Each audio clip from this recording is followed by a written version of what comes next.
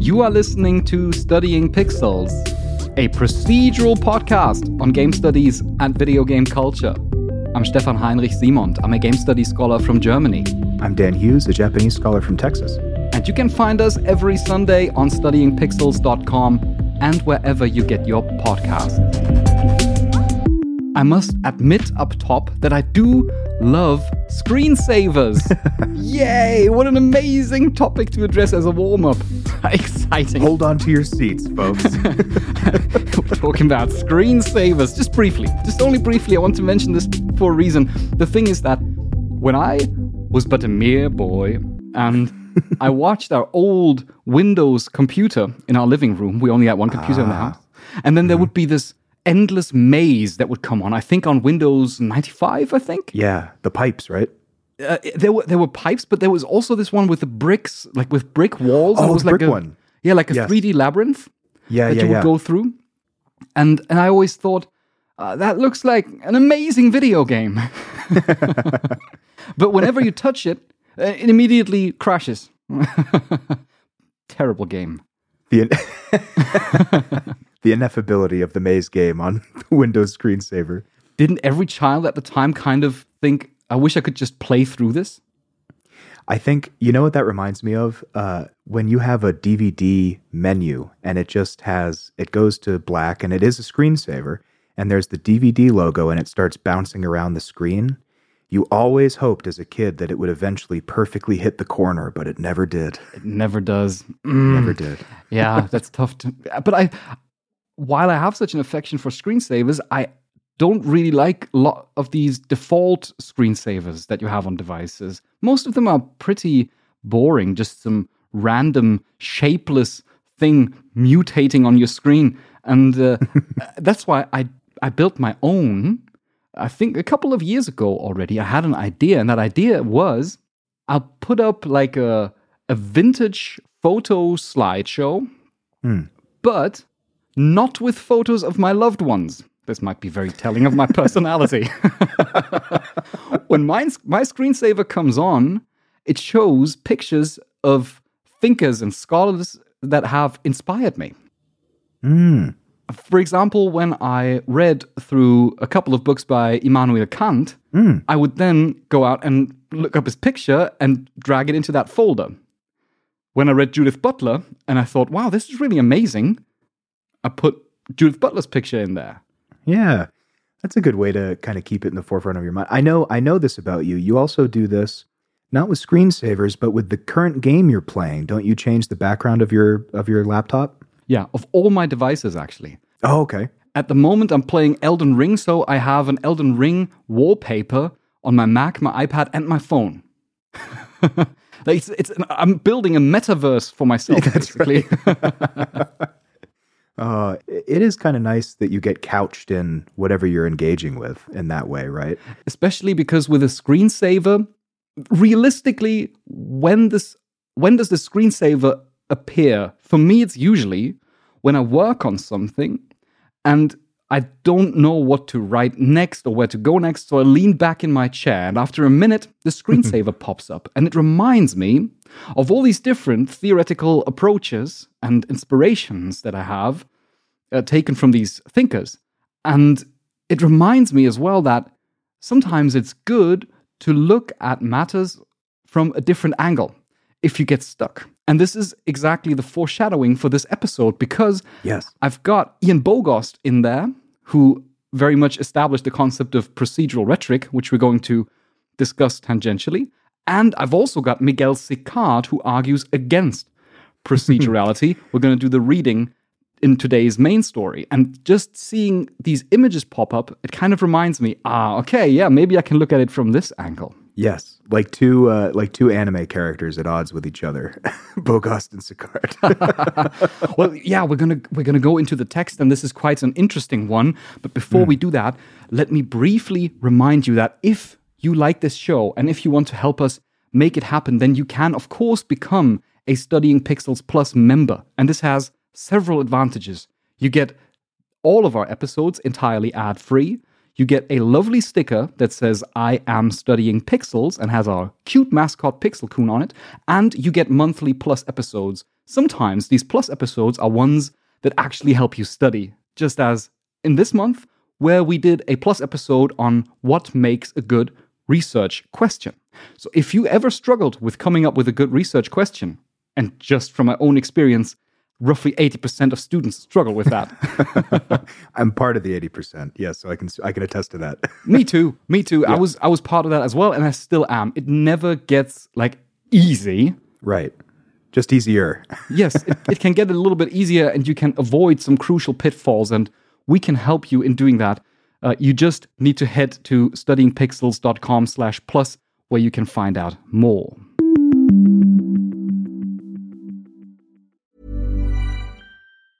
I'm Sandra, and I'm just the professional your small business was looking for. But you didn't hire me because you didn't use LinkedIn Jobs. LinkedIn has professionals you can't find anywhere else, including those who aren't actively looking for a new job, but might be open to the perfect role, like me. In a given month, over 70% of LinkedIn users don't visit other leading job sites. So if you're not looking on LinkedIn, you'll miss out on great candidates like Sandra. Start hiring professionals like a professional. Post your free job on linkedin.com/achieve today. Hold up. What was that? Boring. No flavor. That was as bad as those leftovers you ate all week. Keke Palmer here, and it's time to say hello to something fresh and guilt-free. HelloFresh. Jazz up dinner with pecan-crusted chicken or garlic butter shrimp scampi. Now that's music to my mouth. HelloFresh. Let's get this dinner party started. Discover all the delicious possibilities at HelloFresh.com.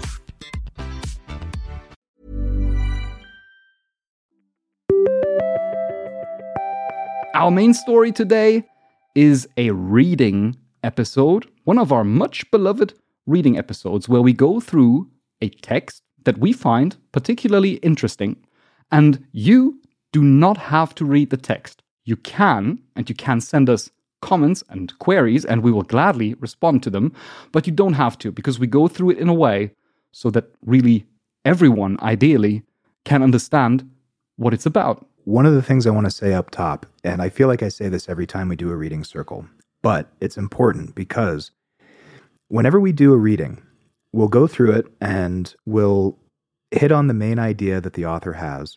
And then we'll have a little bit of discussion and say, there's a lot of validity to this. I do wonder about X, Y, and Z. Maybe that's a little bit different. But usually when I come away from these reading circles, I think, wow, that was really informative, and it kind of formalized something that I just felt in my gut as a video game player. But wait a minute. This certain part of it seems a little narrow, or it seems a little constrictive. And then without fail, Stefan, the next reading we do will be, hey, that thing that you read last week, it's a little narrow and a little constrictive. I'm here to talk about why it's a little bit different from that, actually. And this is one such example. Yeah, that's more true of this one than it has probably ever been before, because today we actually have the situation that we look at a text that directly argues against the text.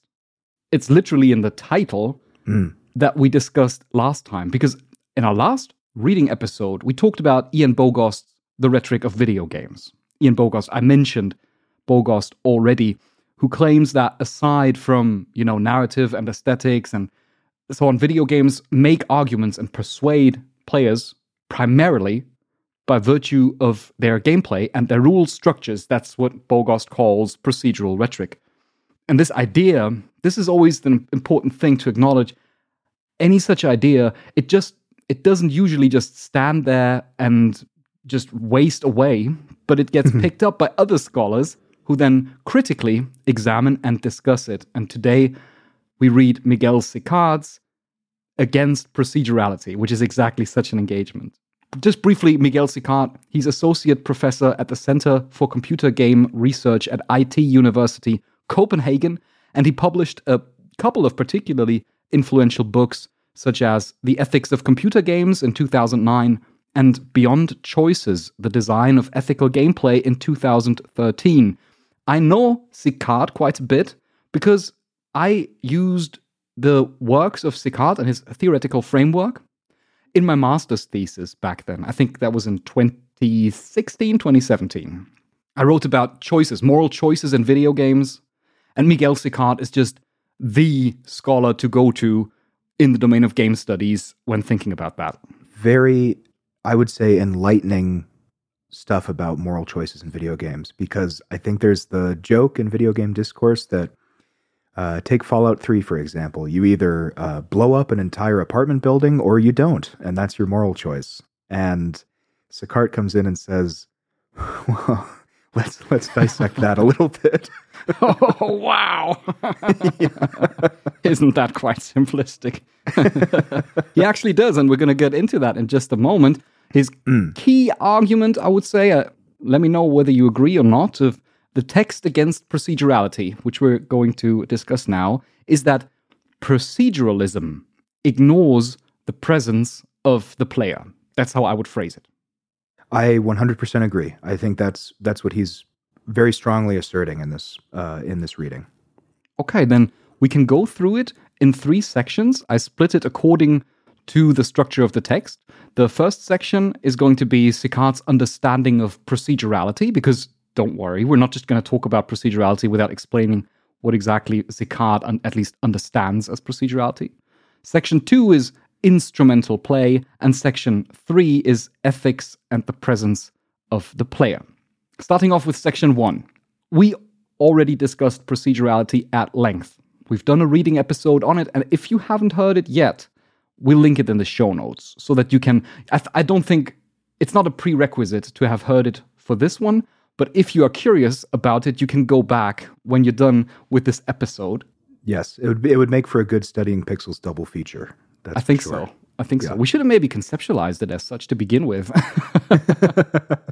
Well, we're doing it in real time, so in real time. Yeah, yes, you can see our own thinking evolve here, because it's true, Dan and me, we have not discussed the text off air or something. We're really just engaging with it right now. Before we get too into it, one of the things that I think is pertinent to bring up is that usually when we do these reading circles, Stefan, these are classic readings that you've kind of curated and brought to us, and this one is one that you haven't engaged with previously. So this is really, we're kind of going through our thoughts at the same time, which is exciting. This is the first time we've been doing it. Yeah, maybe that's worth a shout out. I was aware of the existence of this text, but not that much of its significance. It was only brought to my attention by a student in my class who wrote a term paper and brought up this particular article. And after reading that student summary, I'm not going to say the name, but hey, thank you very much by extension. I looked into it a little bit more and I thought this would be a really interesting read.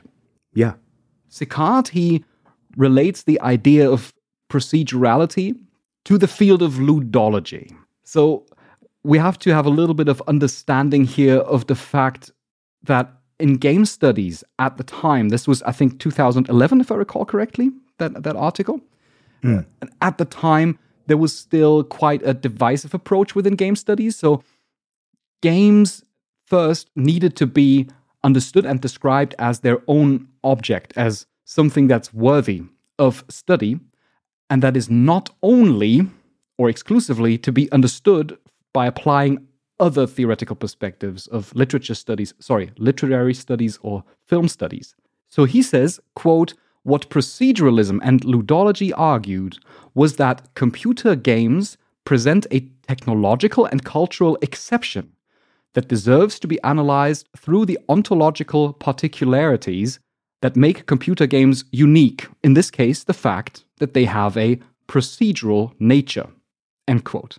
So, in layman's terms, if a film is criticized by way of its shot composition, if a book is criticized by way of its literary devices or theming, then the thing that makes a game different from other forms of media is this proceduralism. Exactly. What makes a game different? Why can't we just say, we read a game like a book and then we understand everything about it? This is still often a problem when, for example, there are interpretations of games based solely on Steam descriptions, where you think, well, you analyze the Steam description there. That's a paratext, but not the actual game, you know? Right. So why can't we just look at games as stories or at games as a form of visual art or whatever, or games as text? Well, because they are procedural. And Sicard adds to that, quote, proceduralists claim that players, by reconstructing the meaning embedded in the rules, are persuaded by virtue of the game's procedural nature, end quote. So, video games make arguments and articulate some form of position embedded in its rule system. This goes back to the idea of the rhetoric used in video games too, right? Is that Sicard is saying that if we stick to proceduralism, then there's some kind of design, a game design, I suppose literally, but there's some kind of design from the creator that they are expecting the player to follow. And he has some contention with that as the sole understanding of video games. Exactly, yeah. His understanding of proceduralism is that it strongly emphasizes the rule system and because the rule system are really, he says, what proceduralism contends creates the meaning of a game. So story, aesthetics, the player as such is kind of insignificant in comparison to the rules. The rules are what creates the game. And that is a very interesting observation because at the time, when we think of authors that we have discussed, such as Ian Bogost, but also authors that we might discuss in the future, such as Jesper Juul. He came up a couple of times, but we haven't done a reading of his work yet. Often these people at the, I would say, onset of actually contemporary game studies, they were often also game designers. Ian Bogost, for example, made his own video games as well. Jesper Juul also, like not in a sense, not commercial games, not like super successful AAA productions. They were not like big in the industry. They made their own games. They made often political games, what we would term now as, or coin now as, serious games. Yeah, serious games with that rhetorical point. Like when you walk away from it, you say, I think that game was made to make me think about X. Yes, it was probably made to comment on that specifically. And of course, if you have, that's what I can really, where I'm completely following Sicard's analysis here. If you come from a designer's perspective, if you are someone who designs these rule systems and you enter into video game scholarship, then I could totally imagine that you have a certain bias to prioritize the significance of these rule systems, right? When it comes to the meaning of a game. I'm struck by when I was in film school for about 3 seconds. When my advisor said, you can either be a creator or in the realm of film studies, you can either be a creator, you can make films, or you can be a critic. Very rarely can you be both because it bleeds into each other so very, very much. And I think that Sicard would contend that, okay, well, Bogost, yes, I understand where you're coming from, but you also made games that are very, very procedurally minded and very much coming away with this rhetorical point that you've made. So, of course, you would think that that is the way games are distinct from other media. I mean, I don't want to disagree with your film lecture, your film studies lecture, but I should say, I don't know if I subscribe to that exactly. That was his opinion, but I must say that it's the thing is with early film studies, they emerged from people who made films, like Eisenstein, for example. What Kuleshov. Yeah, for us, it was always called like the silent film Russians. Oh yes. People who really, I mean, honestly, made cinema what it is. Right? Those people who they were critics. They were very critical of their own work, and they were analysts in the way that Bogost is an analyst of video games. So yeah, I don't know that I 100% agree with it, but I do see where they're coming from. Where you have to kind of step outside of it a little bit to see that there's other interpretations. Surely, yeah.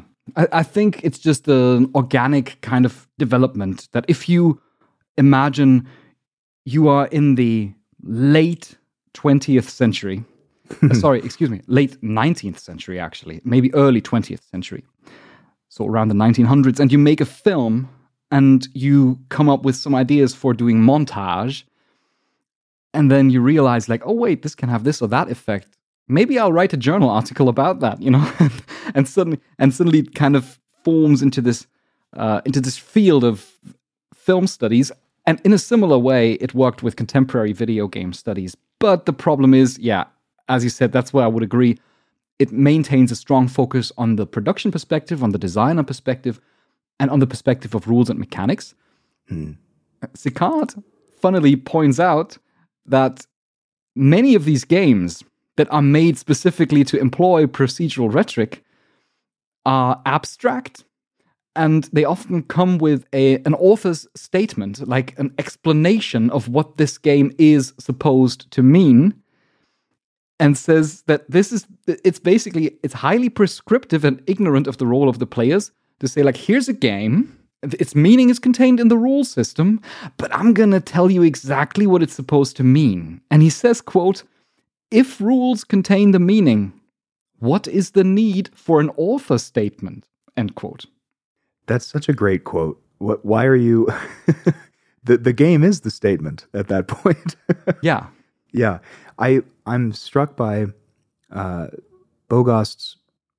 One of his favorite examples is BioShock, and we talked about that when we were going over his work.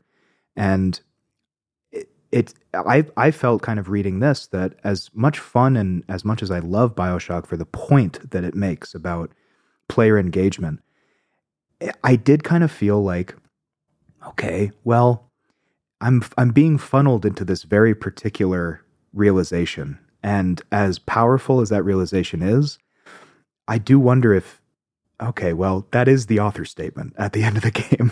So it's hard to have different interpretations from that, that we're all just kind of puppets in these games that we play. Like, well, I don't know if I feel that way in every game I play. Now I know what you mean. The twistiness of BioShock. Yes, yes. Yeah, you're kind of a puppet at the hands of the author, or in this case, then designer. Right. Who made these rule systems. Which brings us to section 2. Yes. Instrumental play. Quote by Sicard. The assumption behind mainstream proceduralism is that the meaning of games is contained exclusively in the formal system of the game. End quote. I have some issue with that utterance. I do think that Sicard is a little bit mischaracterizing procedurality here and proceduralism. But maybe, shall we discuss that at the end, whether he mischaracterizes it, or shall we discuss it now? Because I think we have similar viewpoints on this. So let's go into instrumental play, because I think it'll be worth discussing after that. Yeah, okay. First, we give you the full picture. So the idea is that if we assume this is true, if we say proceduralism means that the meaning of the game is exclusively entailed in its formal system, so its rule system, in its gameplay, then if players want to understand the meaning of a game, they must follow the rules. It's a very unidirectional process of communication, as you have already emphasized. It's basically, I'm the designer, I make a system, that system is, meaningful, literally meaningful, and if you want to understand it, then you have to follow those rules. And then, you're enlightened. Yes. To play devil's advocate for Sicard, because I do see where he's coming from very much so in this sense, right? It does, when you have an understanding of proceduralism in the way that he does, it does feel very constrictive. And it feels like you're having your hand held through a game, which for anyone who's played not even just a video game, but a board game or a card game, you don't want to be reminded of the rules by the person who set up the gaming session every 2 seconds. You want to be able to experience it and play it. Exactly. It's this phenomenon of being restricted in a contrived rule system. That is what Sicard calls instrumental play. He adapts this term from Horkheimer and Adorno, who in the Dialectics of Enlightenment use the term of instrumental rationality.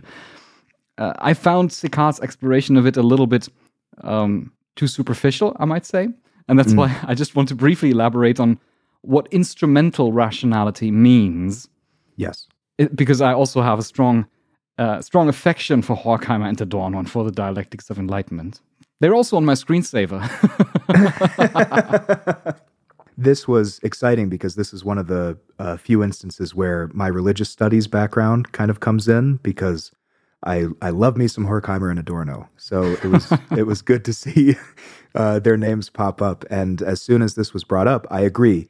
It is a little bit superficial, but I don't know if that's just because he assumes whoever is reading this has the understanding that we might, but it's worth going into because it's a good concept to understand where he's coming from. Exactly. We supplement that lack of precision by bringing in some own understanding of the Dialectics of Enlightenment, and it is way less complicated than it actually sounds. Yes, very much. That's how it often is in the Dialectics of Enlightenment.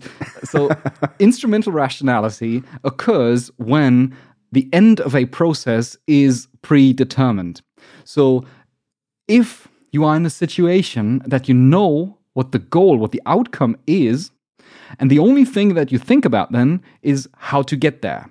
So you think in a very instrumental way. What are the instruments? What are the steps that I'm going to take to achieve that goal? You don't think about, is that goal good? Does that goal make sense at all? Should we even try to strive for that goal? You just take the steps and think about the most effective steps to get from where you are to where you ought to be. Most common example is labor. Just simple industrial labor, where the goal, the product that is predefined, and you just need to be as effective as possible in reaching that goal. Right. If we want to look into video games, because that's a thing that Sicard only elaborates on briefly, but he does elaborate on that more in his books. For example, in Beyond Choices, he talks about morality systems in video games. You know, these systems where you have like a classic moral meter. You've got like the good and the bad. You got the I don't know, the bright and the dark, heaven and hell. These things. Yes. Yeah. Or I'm playing Lego Star Wars at the moment, and so I remember in Knights of the Old Republic, it was how light side are you? How dark side are you? Yes. The Force. Yes. And the thing is that with these morality systems, specifically with this idea of a morality meter, you often have the issue in video games. That's what Sicard says in Beyond Choices, that if you lean fully into being entirely good or fully into being entirely bad, you often get the strongest skills. Yes. Basically, it's an optimal strategy. So that means that there's little incentive to be half bad or half good, or to be kind of like, I'm going to do this here and that here. You might decide, ideally, in such a game that goes, for example, for titles like Infamous. I don't know how it is with the Old Republic, but the idea is then, I know with Fallout it is the case, where you are in the situation of encountering a choice, and then instead of thinking about this choice actively, instead of thinking about what would be the morally right thing to do, you only think of which choice do I need to make to get the karma points up, or to get that many good points in order to acquire the strongest build that I can get. It's very much that, and I think Knights of the Old Republic, a BioWare title, similar to Mass Effect. The morality system in Mass Effect is your good choices are considered Paragon, and your bad choices are considered Renegade. And different options on your communication wheel will light up depending on how far in either direction you are.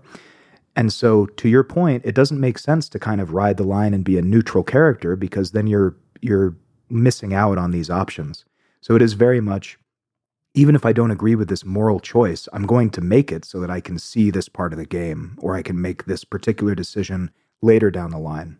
Yeah, and if you want to go to even further extreme lengths, you can factor in things like collecting trophies or achievements, where you just think, okay, so I need to get an achievement to be like fully renegade, for example, in Mass Effect. So to make only, that would be the bad choices, right? The morally bad choices, yeah. Renegade. And then in order to get that trophy, so the end is determined, this is the goal, I want to get that trophy, and then I make the choices accordingly. This is instrumental play, instrumental rationality, because you don't think about these choices. You think only about how to make them most effectively in order to get to the goal.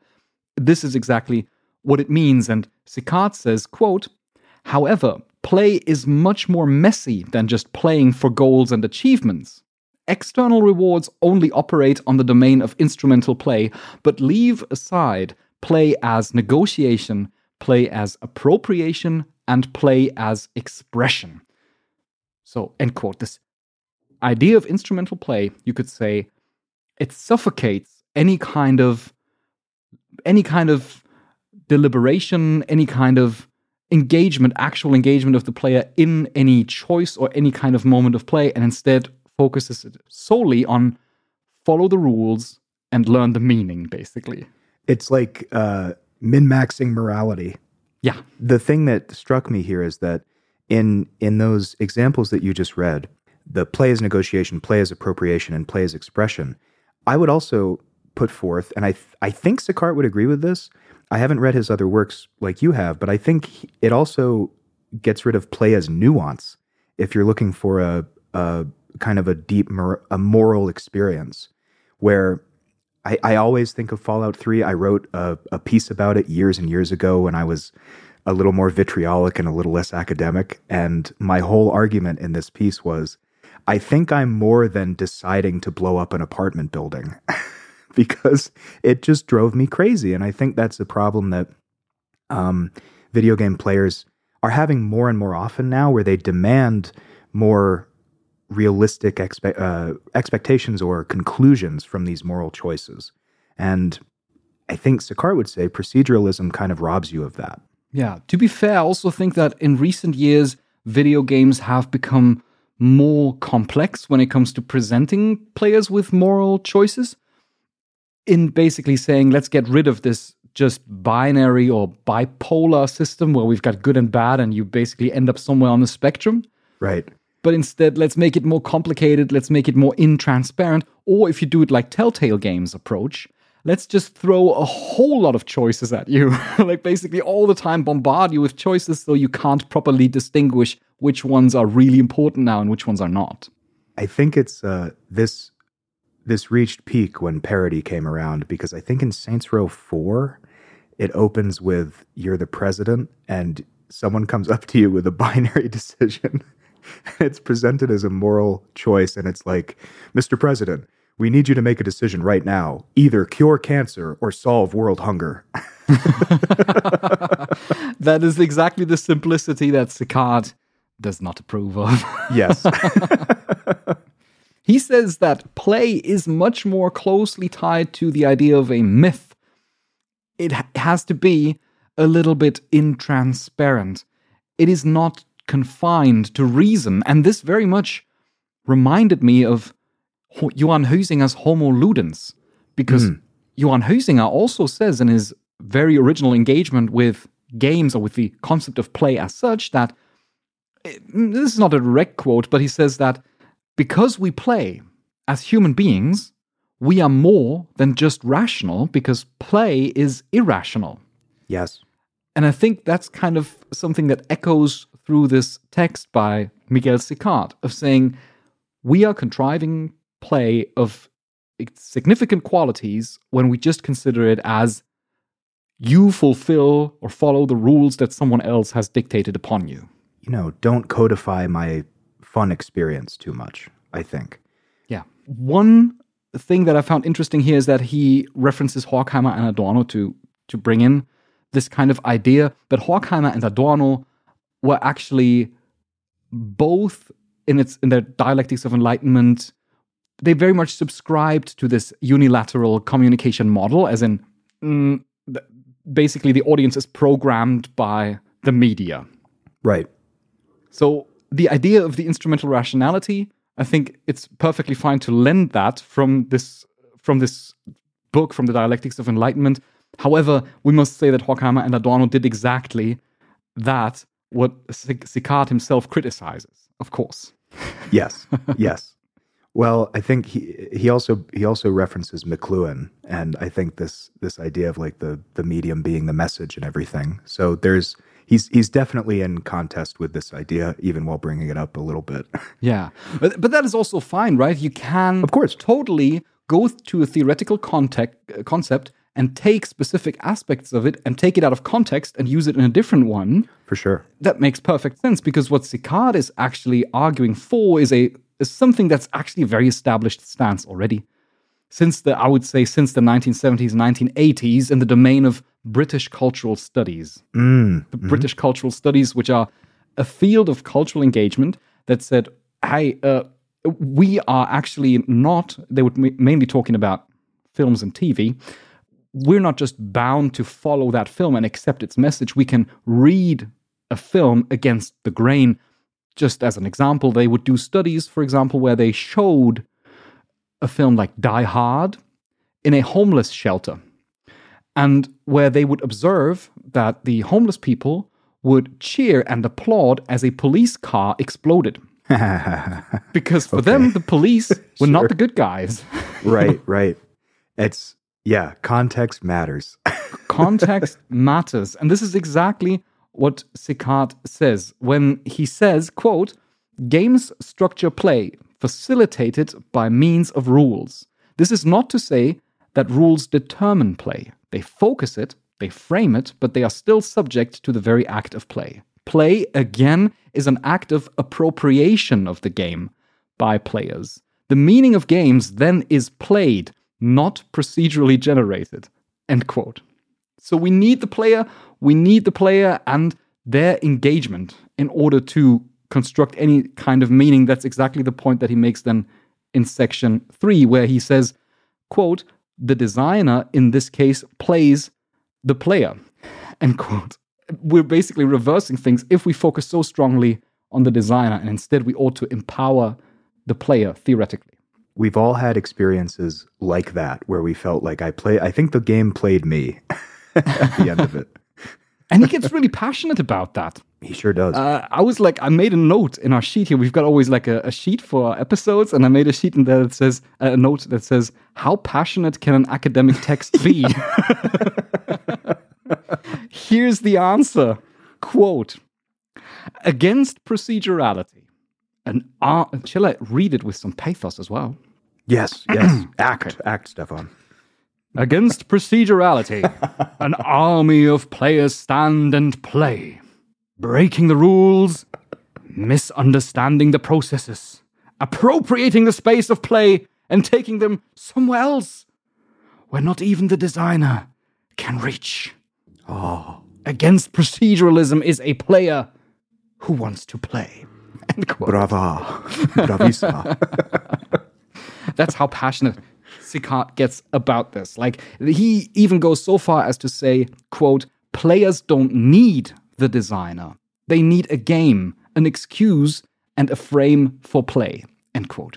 And I will say, last week we talked about Death of the Author.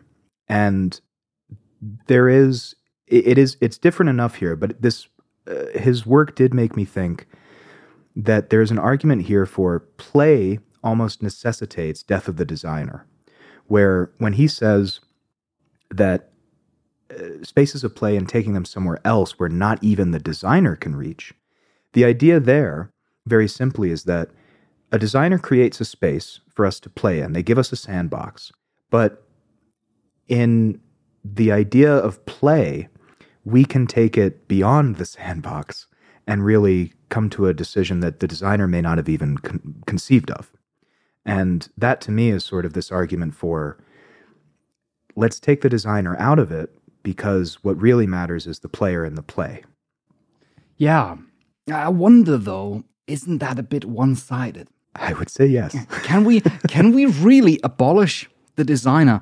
The thing is, if I have a fork... Go on.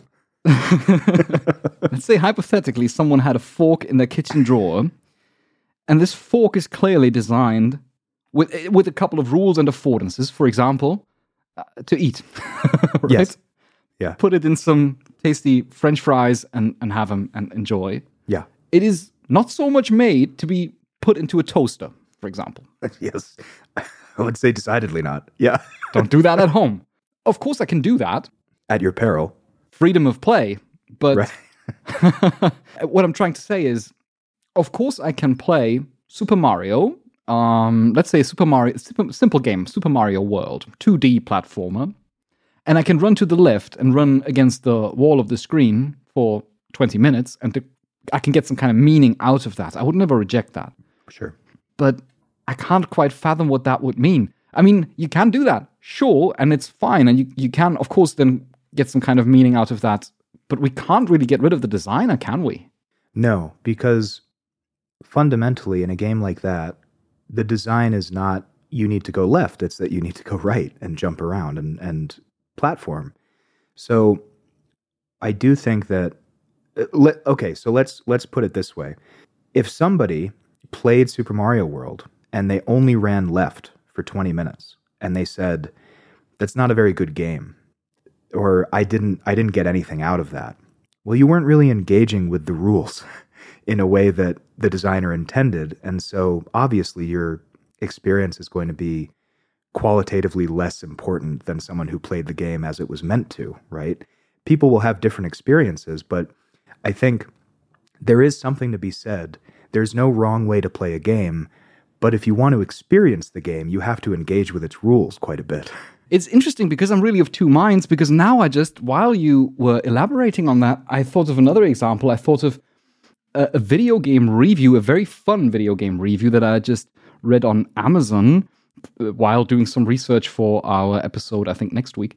And I stumbled upon a review of Legend of Zelda: Link to the Past, I think, where at the beginning, I'm not quite sure whether this is the right game that I'm referencing here, where the grandfather leaves the house and says, like, wait for me, wait till I return, and then leaves the room. Yes. And you're kind of in this room, and the person who reviewed this game I waited. just stayed in that room, and it's like, what kind of boring game is that? I'm waiting in this room. He doesn't return ever. It's like, there's nothing happening ever in this game. Turned it off after 2 hours of waiting in that room. You can't even do anything. That's awesome. Yeah. It's awesome. Also, just as an example, I read a wonderful review about, that was Darksiders at the time, when in Darksiders 2, where you played Death, I think. Yes. Yeah. Of someone who only played that game, always jumping into the first abyss that they possibly could, dying, I think, 1,000-something times, and writing a kind of philosophical contemplation in the meantime. On death, yeah. On death. And I think this is totally worth it. I think such forms of subversive play are totally worth it. Yet there still also exist kind of within the rules, right? Because those are the rules of the game. It doesn't mean that you progress. It doesn't mean that you win the game. But it's still part of the rule system as such.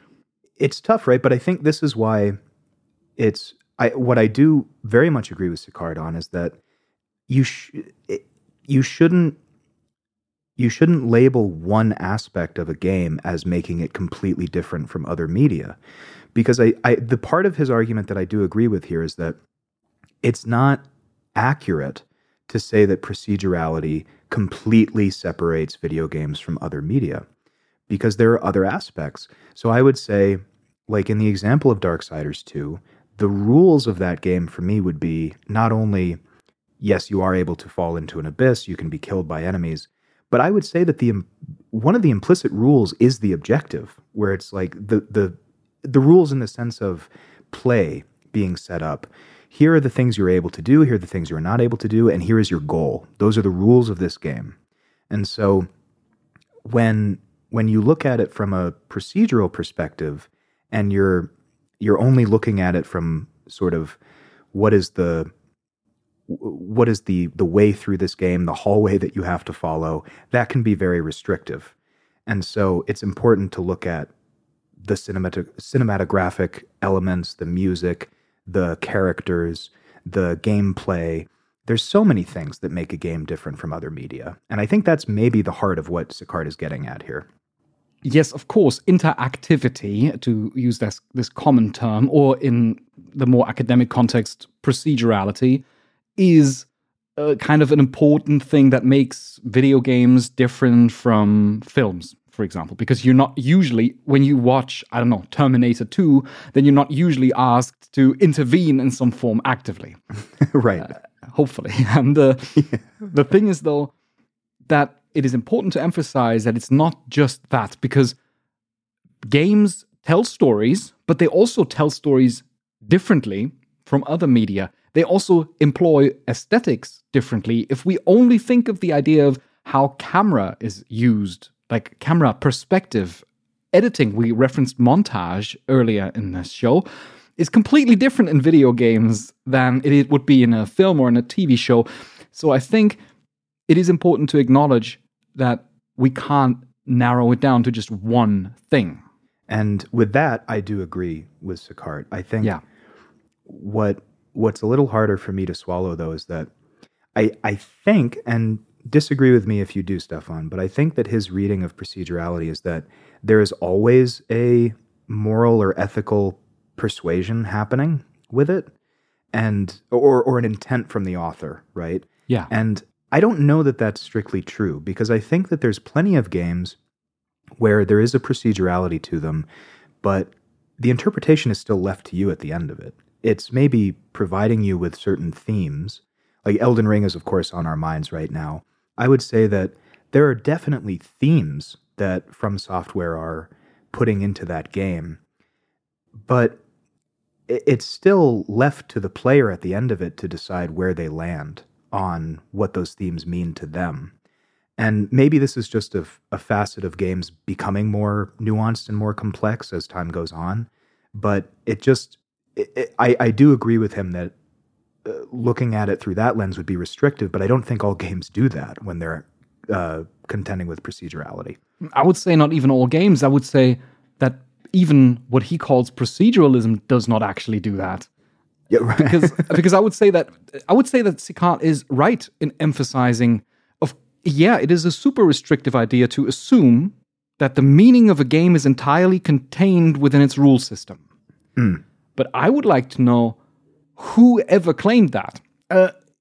It might be that I'm wrong here, and I'm not saying that there might not be a position out there that argues exactly that, but we read Bogost just a couple of weeks ago, and I still have yet to find the sentence where Bogost says, story, aesthetics, player engagement, none of these things matter. All you need is a rule system. That's not actually true. I think that in the context of theorizing procedural rhetorics, the idea was more of emphasizing this, putting it to the forefront, because it's that's the new thing. That's what Bogost writes about. He doesn't write about aesthetics. He writes about procedurality. Because Bogost was kind of coming in at a point where, as we mentioned, right, this hope for a ludological view of things. How do we define that? Because I think up to that point, and you can correct me if I'm wrong, but I think a lot of video game analysis up to that point, especially just because of how games were up until 2011, 2012, people were using the old media terms, the aesthetics of film, the aesthetics of literature, because it wasn't really clear yet how we could distinguish games from those. So in comes Bogost saying, well, this is a pretty big, important thing. There's a rule system that you proceed through, and so that is an aspect that we should pay special attention to. And I agree. I think Sicart is coming in and saying, well, you shouldn't solely do that, which I agree with, but I don't think Bogost said that. I don't think so either, yeah. Yeah. I would say that maybe Sicart comes on too strong here with the assumption that procedurality means the rule system entirely contains the meaning of the game and players just actualize it. Yeah. But he does really have very important points and important takeaways for game studies and video game research, and two of them I noted down. One is that if we do an analysis of a video game, then we must always consider the possibility of alternative readings, because we must acknowledge that people read games, play games, I should emphasize, differently depending on their context, on their moral framework, their political ideology, their biography, and so on and so forth. So always consider alternative readings. Don't assume, and I think this is a very important point that Sicart implicitly makes, don't assume that with any media analysis, that there's a hidden message there that you can just unearth like a treasure and hold it up and say, I know what this game means. You're not going to come to that conclusion, except the fact that there can be several meanings that emerge in the process of playing. I 100% agree. And I think for that, I did enjoy this reading very much because, as I said at the top, a lot of times when we do these reading circles, I'll be very invested in the particular reading that we're doing, and I'll go along with the, to quote prior readings, I'll go along with the rhetoric that's being used, the persuasion. And then as we come away from it, I start having moments where I go, wait a minute, but what about this? Or hang on, what about that? It doesn't feel like it encompasses this part, right? And so I really appreciate that Sicart came in and said, I understand what Bogas is saying, but let's be clear on these points, please. Yeah. So that was a nice follow-up, I think. And they go really well together as a back-to-back reading series. I think so. I think they go really well together. As much as there is some saltiness in the writing of Miguel Sicart, like we have not necessarily quoted the most salty passages, but there are quite some in there. I do understand sometimes academic debates can be a little bit salty, and sometimes that's just fun. I don't know whether they have any personal relationship with one another, whether they maybe are just like, friends and go out for a drink after work. But it's totally imaginable, right? Often these things are not as, unless you're Wittgenstein, these things are not usually as tough as they actually sound at first glance. And I think it reminds us of the fact that we can easily go have at an interpretation through the perspective of Bogost's procedural rhetoric, but then we can shift perspective and look at it from the more, let's say, free-flowing idea of play, liberating our reading from the idea of instrumental rationality, and consider the player, because there is also an entire domain of player studies where we need to consider which kind of people play video games, which people play which video games, in which contexts do they play. Super important questions. Yes, very much on the British cultural studies side that you had brought up earlier. Context matters. What you bring to it matters. Does matter. That is our reading of Miguel Sicart's Against Procedurality. Please let us know what you think of the text, what do you think of our discussion, and what kind of potential follow-up questions you have. In case you do, then let us know, and we might address them in the next episode. And while you ponder and think about whether Sicart has a point there, we're going to go ahead and do some side questing.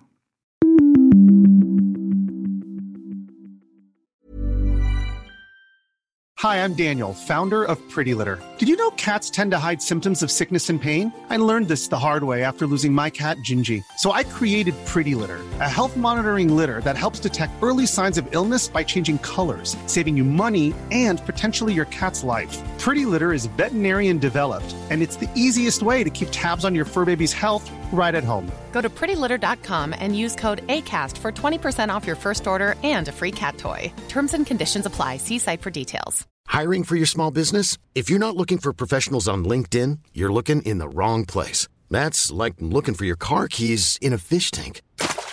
LinkedIn helps you hire professionals you can't find anywhere else, even those who aren't actively searching for a new job but might be open to the perfect role. In a given month, over 70% of LinkedIn users don't even visit other leading job sites. So start looking in the right place. With LinkedIn, you can hire professionals like a professional. Post your free job on linkedin.com/achieve today. Ever catch yourself eating the same flavorless dinner 3 days in a row? Dreaming of something better? Well, HelloFresh is your guilt-free dream come true, baby. It's me, Keke Palmer. Let's wake up those taste buds with hot, juicy pecan-crusted chicken or garlic butter shrimp scampi. Hello Fresh.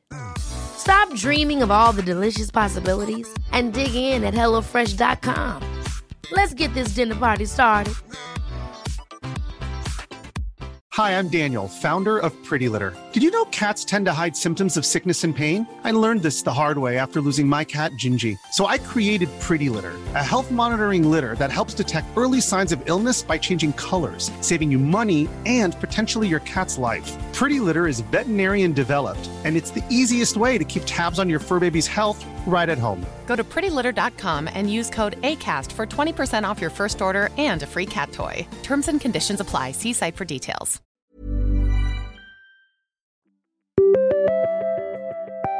As you know, in our side quests, we venture through the internet and bring all kinds of interesting stories. We also share our own experience of playing video games. And of course, you can find everything that we reference linked in the show notes. The first one, though, is actually based on listener mail, because we need to talk in number 1 about anti-Semitism in Hogwarts Legacy. In our last episode, we have already discussed whether we should shun Hogwarts Legacy. Of course, linked in the show notes. Our focus in that conversation was entirely on J.K. Rowling and her transphobic stance, her TERF stance, trans-exclusionary radical feminism. We also spoke about Troy Leavitt a little bit, a game designer, a game developer who left Avalanche Studios, who are working on Hogwarts Legacy, because of a very, let's say, right-wing conservative political YouTube channel. But we only mentioned briefly that Hogwarts Legacy is also criticized for being anti-Semitic.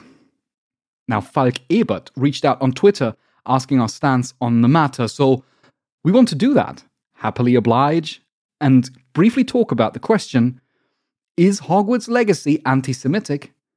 And should we maybe shun the game for that? It's a good question. There's a lot of... we should maybe preface this by saying, as time goes on, time is not being very kind to Harry Potter. There's a lot. No. There's a lot that people are picking up on in there.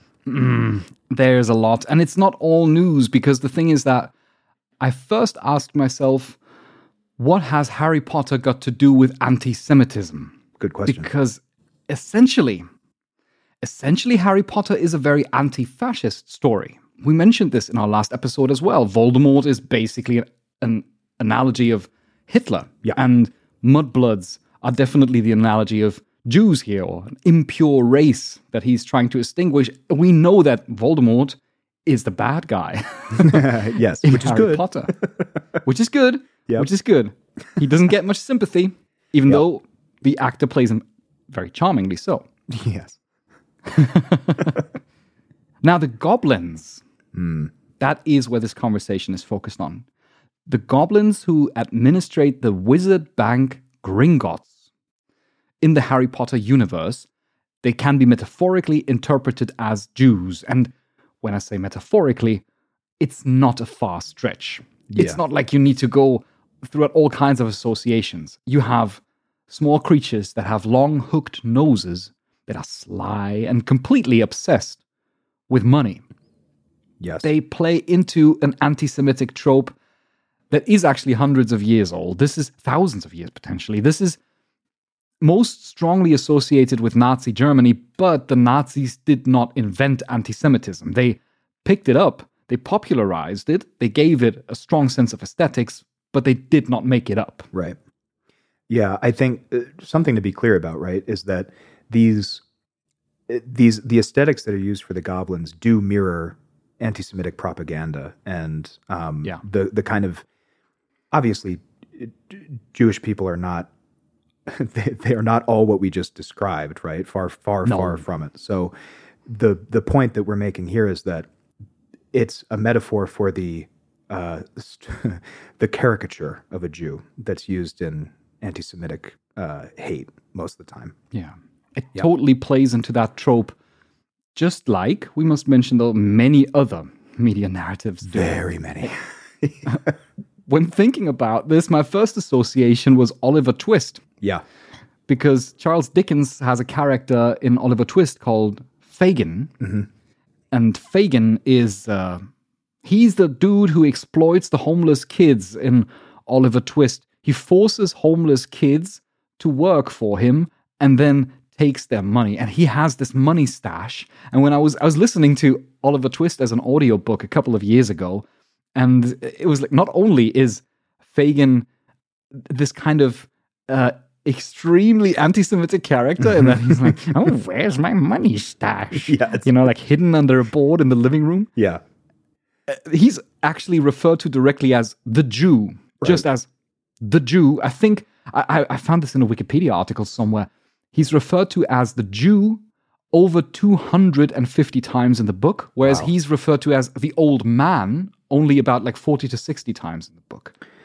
So he's primarily characterized as he is the Jew. Yes. I mean, it goes back even further. I mean, if you want to look at like Shylock in The Merchant of Venice, which ostensibly you could read as Shakespeare's attempt to humanize Jewish people, he doesn't do a super great job with Shylock. Anti-Semitism is befuddlingly old. Yeah. It's no surprise, I would say, that Harry Potter picks up on such a trope just because of how deeply it is imbued within our culture. Unsurprising, but not good. Which leads us to the question, okay, so if we can say that the goblins in Gringotts in Harry Potter are an anti-Semitic trope, what about Hogwarts Legacy?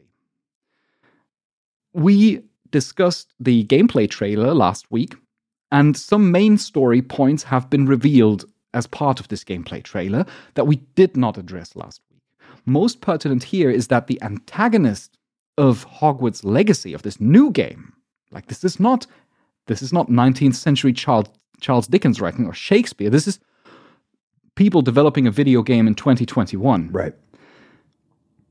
The main antagonist is Ranrock, who is a goblin.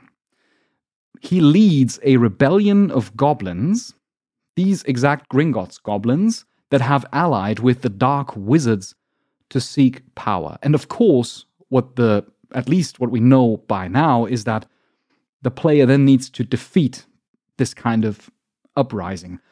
We always have to consider this is all we know at this point. We don't know whether there will be any kind of twist to it, any kind of complication that maybe undermines this anti-Semitic trope. But for now, it looks like that. You fight against a goblin Jew, basically. Yeah, right.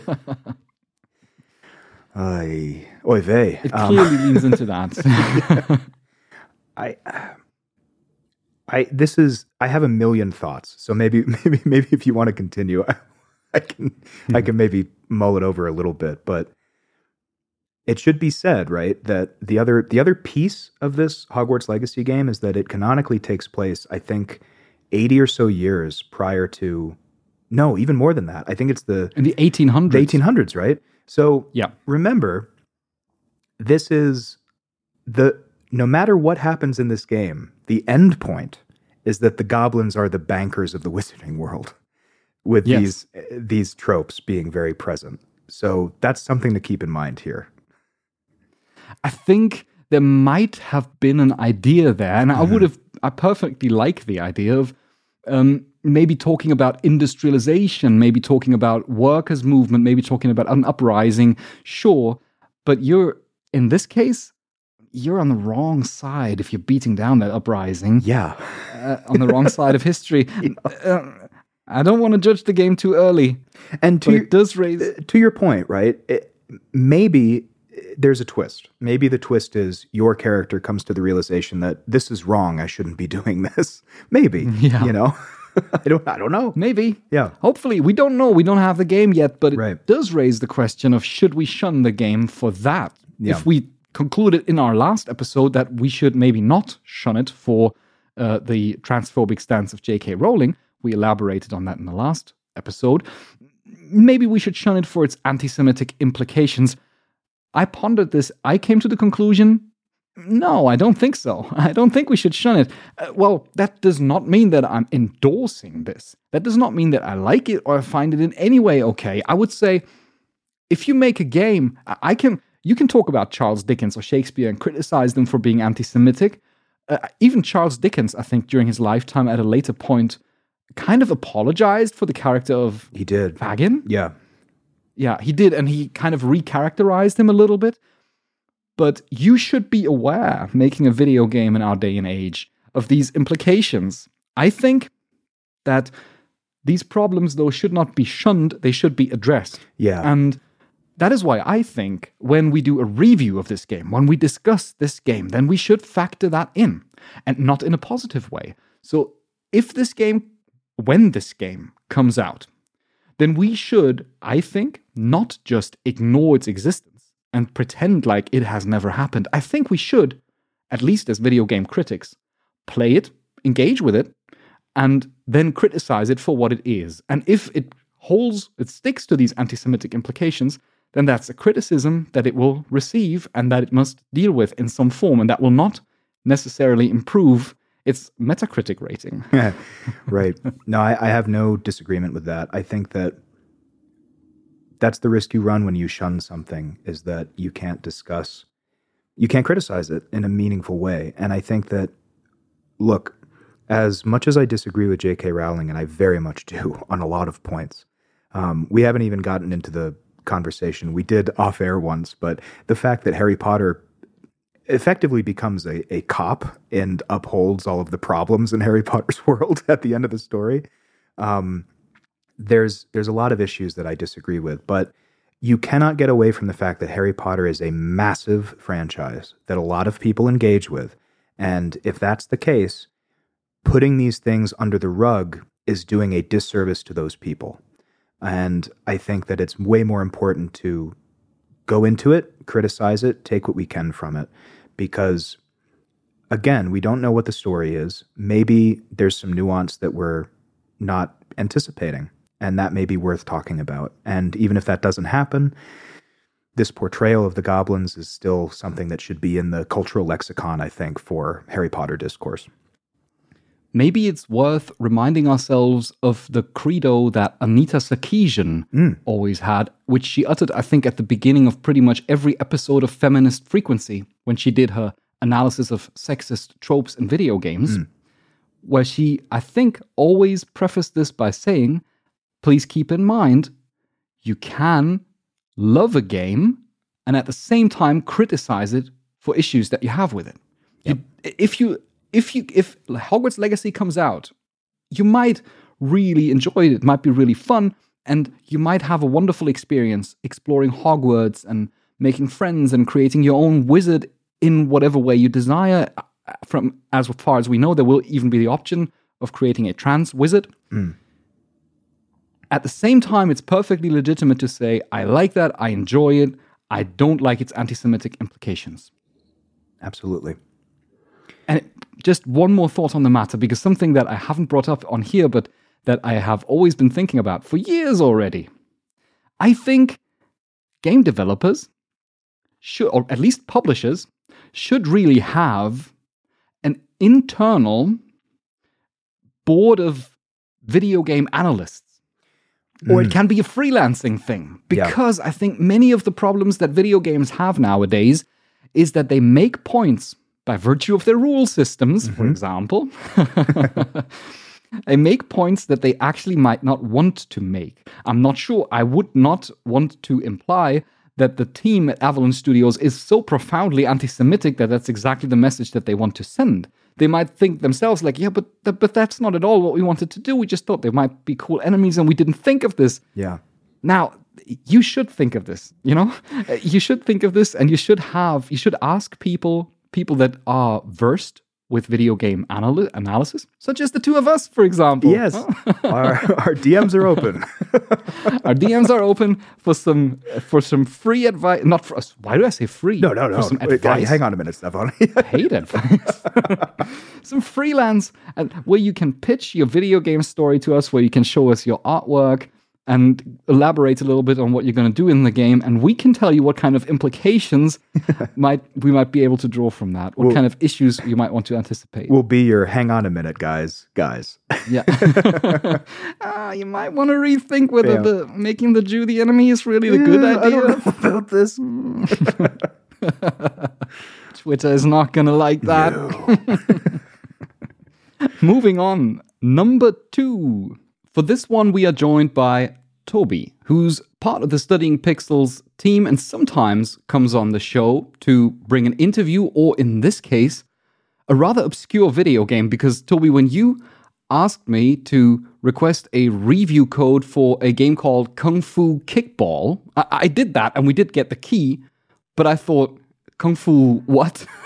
I had never heard of this before. Haven't you never heard of the famous song, Everybody Was Kung Fu Kickballing? It is, honestly, though, a relatively small game that flew under the radar of our perspective as well, right?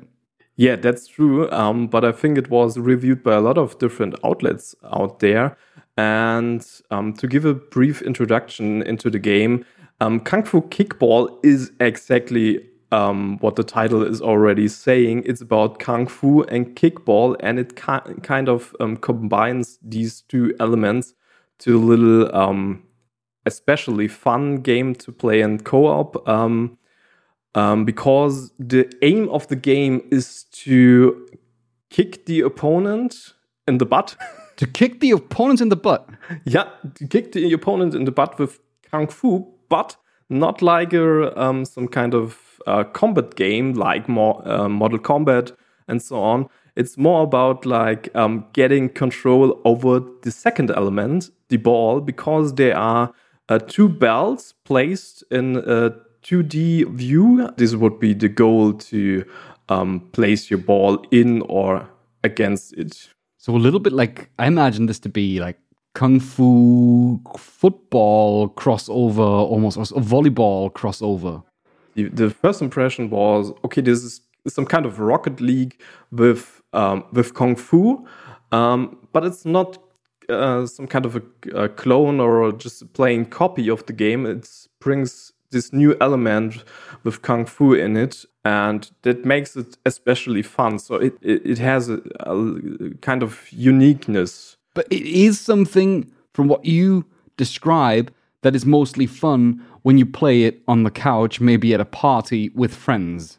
That's true. Of course, you can play it again a computer, but who wants to play it? So you can play against an NPC. Yeah, you can play against an NPC, but for me, the most fun was when I was playing it with my girlfriend on the couch, and we were like, oh no, what are you doing? Give me back that ball. You compared it already to Rocket League, but I also have the association of some things like Overcooked. The thing is that there are so many arcade games out there that function in this or in a similar way, that the big question that I have is this in any way significant? Is this something where you feel like, oh, I would choose this over playing, let's say, Overcooked or Nidhogg or whatever you want to play, because there are just so many of these out there. I think the difference between Overcooked and Kung Fu Kickball, that the focus within Overcooked is to cooperate, and that this kind of discussions you have on the couch is more about where did you put the tomatoes or where's the potatoes and so on. And it is more like having this Kung Fu also atmosphere with the music, which kind of gets annoying when you're playing it over the course of like I don't know, like 1 hour. For the purpose of a review, for example, if you were to sit down a whole evening. Yeah, then it gets a little bit annoying. So it's kind of these games where you jump right into it. You're coming home from your work, and you're sitting on the couch, and you don't feel like playing another round of Death Stranding with all these. So the Death Stranding the Death Stranding uncut version is out there, and you want to play that, or don't want to play that. So it's more like sitting on the couch and saying, "Hey, we watched this movie. Do you want to play another round of Kung Fu Kickball for like 10 minutes?" And then jump right into it and jump right out of it. What's your conclusion after playing around with it for a couple of weeks? Was it worth it? I think it's worth it, or it was worth it, because for me it's always this kind of situation where I'm thinking about what to play in the evening, and most of the time it's exactly like that I think, okay, I don't have the time for a big game. So of course there are a lot of other games which are not taking so much time, but of course these kind of or this especially game was for me a pretty nice way to spend the evening. So of course you can choose another game, but for me it was nice. And also with this kind of kung fu theme, you have getting both the best of both worlds from kung fu and playing some kind of soccer and playing as well with someone on the couch you would like. So get some friends, play a little bit of Kung Fu Kickball, and then live peaceful ever after. Okay, thank you very much for your impressions, Toby. See you next time.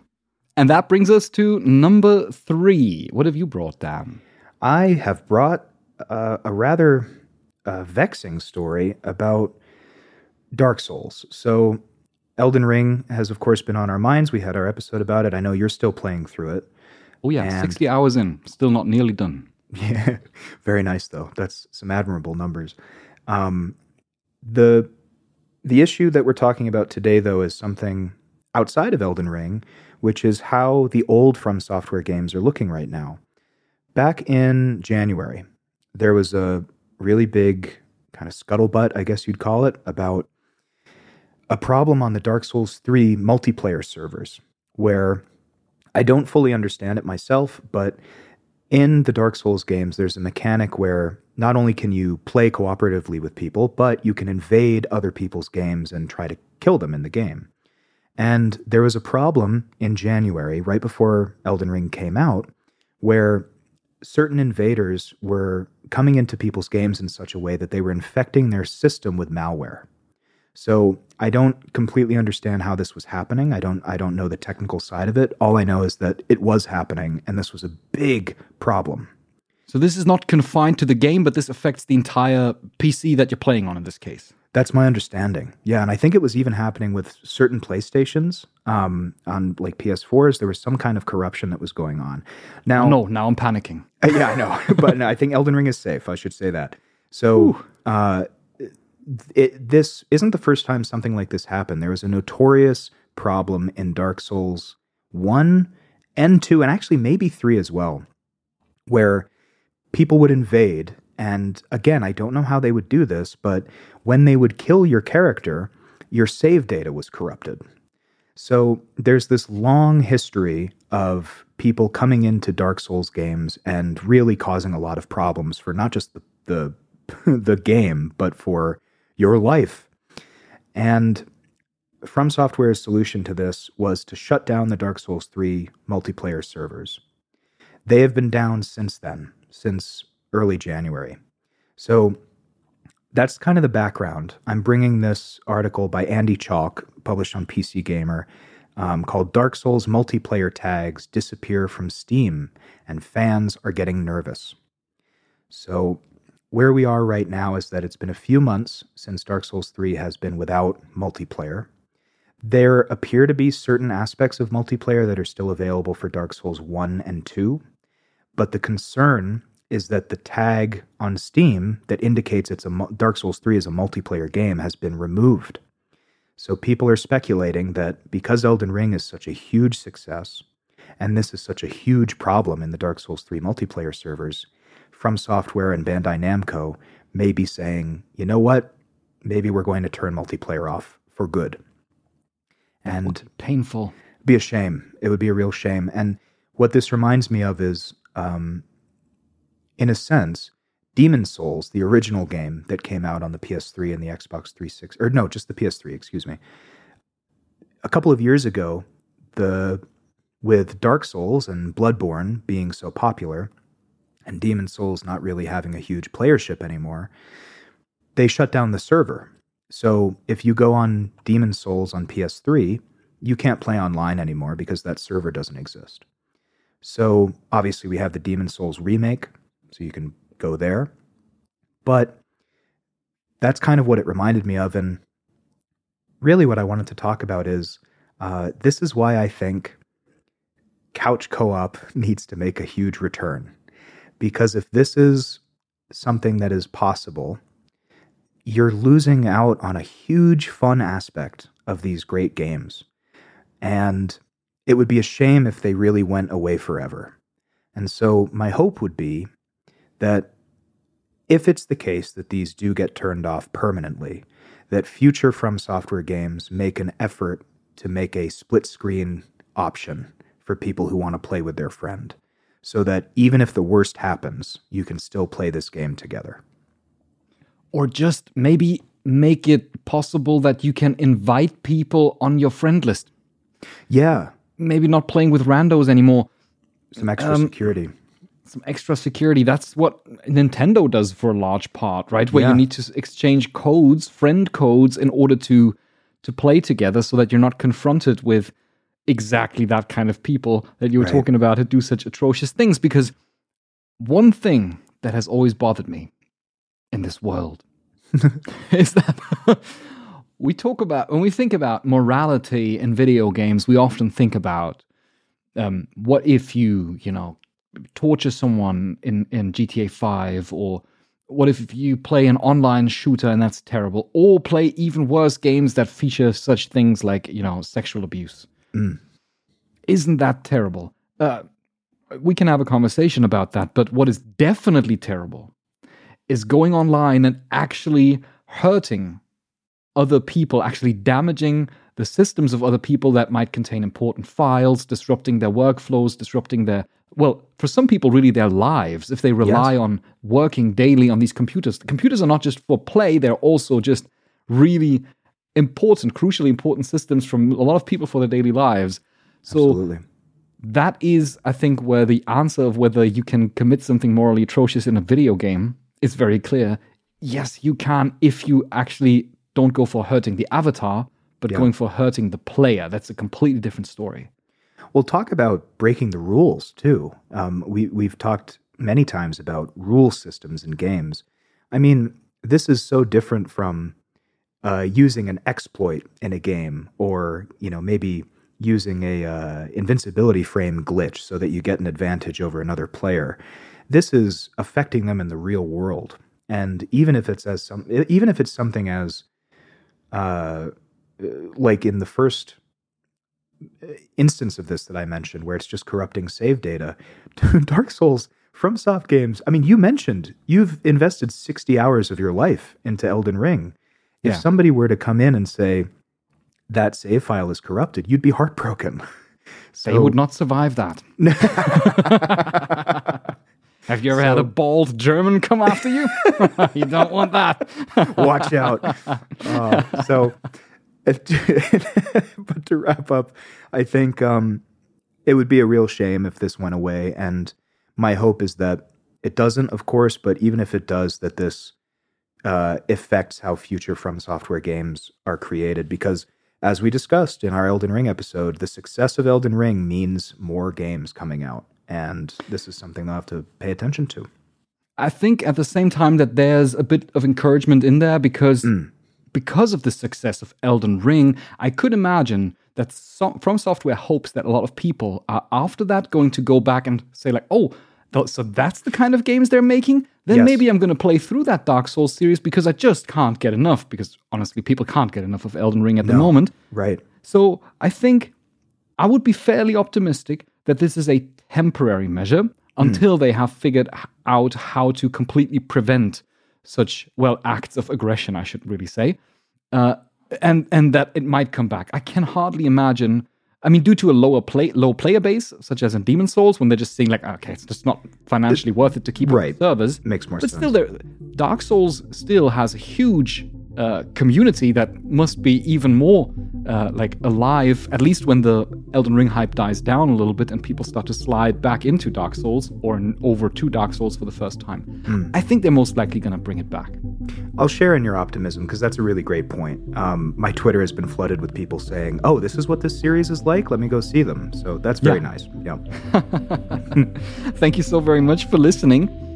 You know that if you want to support us, you can get Studying Pixels Plus. If you want to do so, then you can go to studyingpixels.com/plus. And if you want to reach out, leave us a comment, leave us a question. As you've learned from this episode, we actually go into questions and address them on the show, sometimes even very much in depth as we did today. Then you can go to studyingpixels.com/contact. Thank you so very much and talk to you next week. Bye-bye.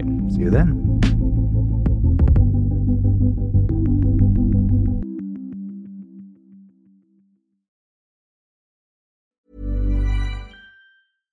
Ever catch yourself eating the same flavorless dinner 3 days in a row?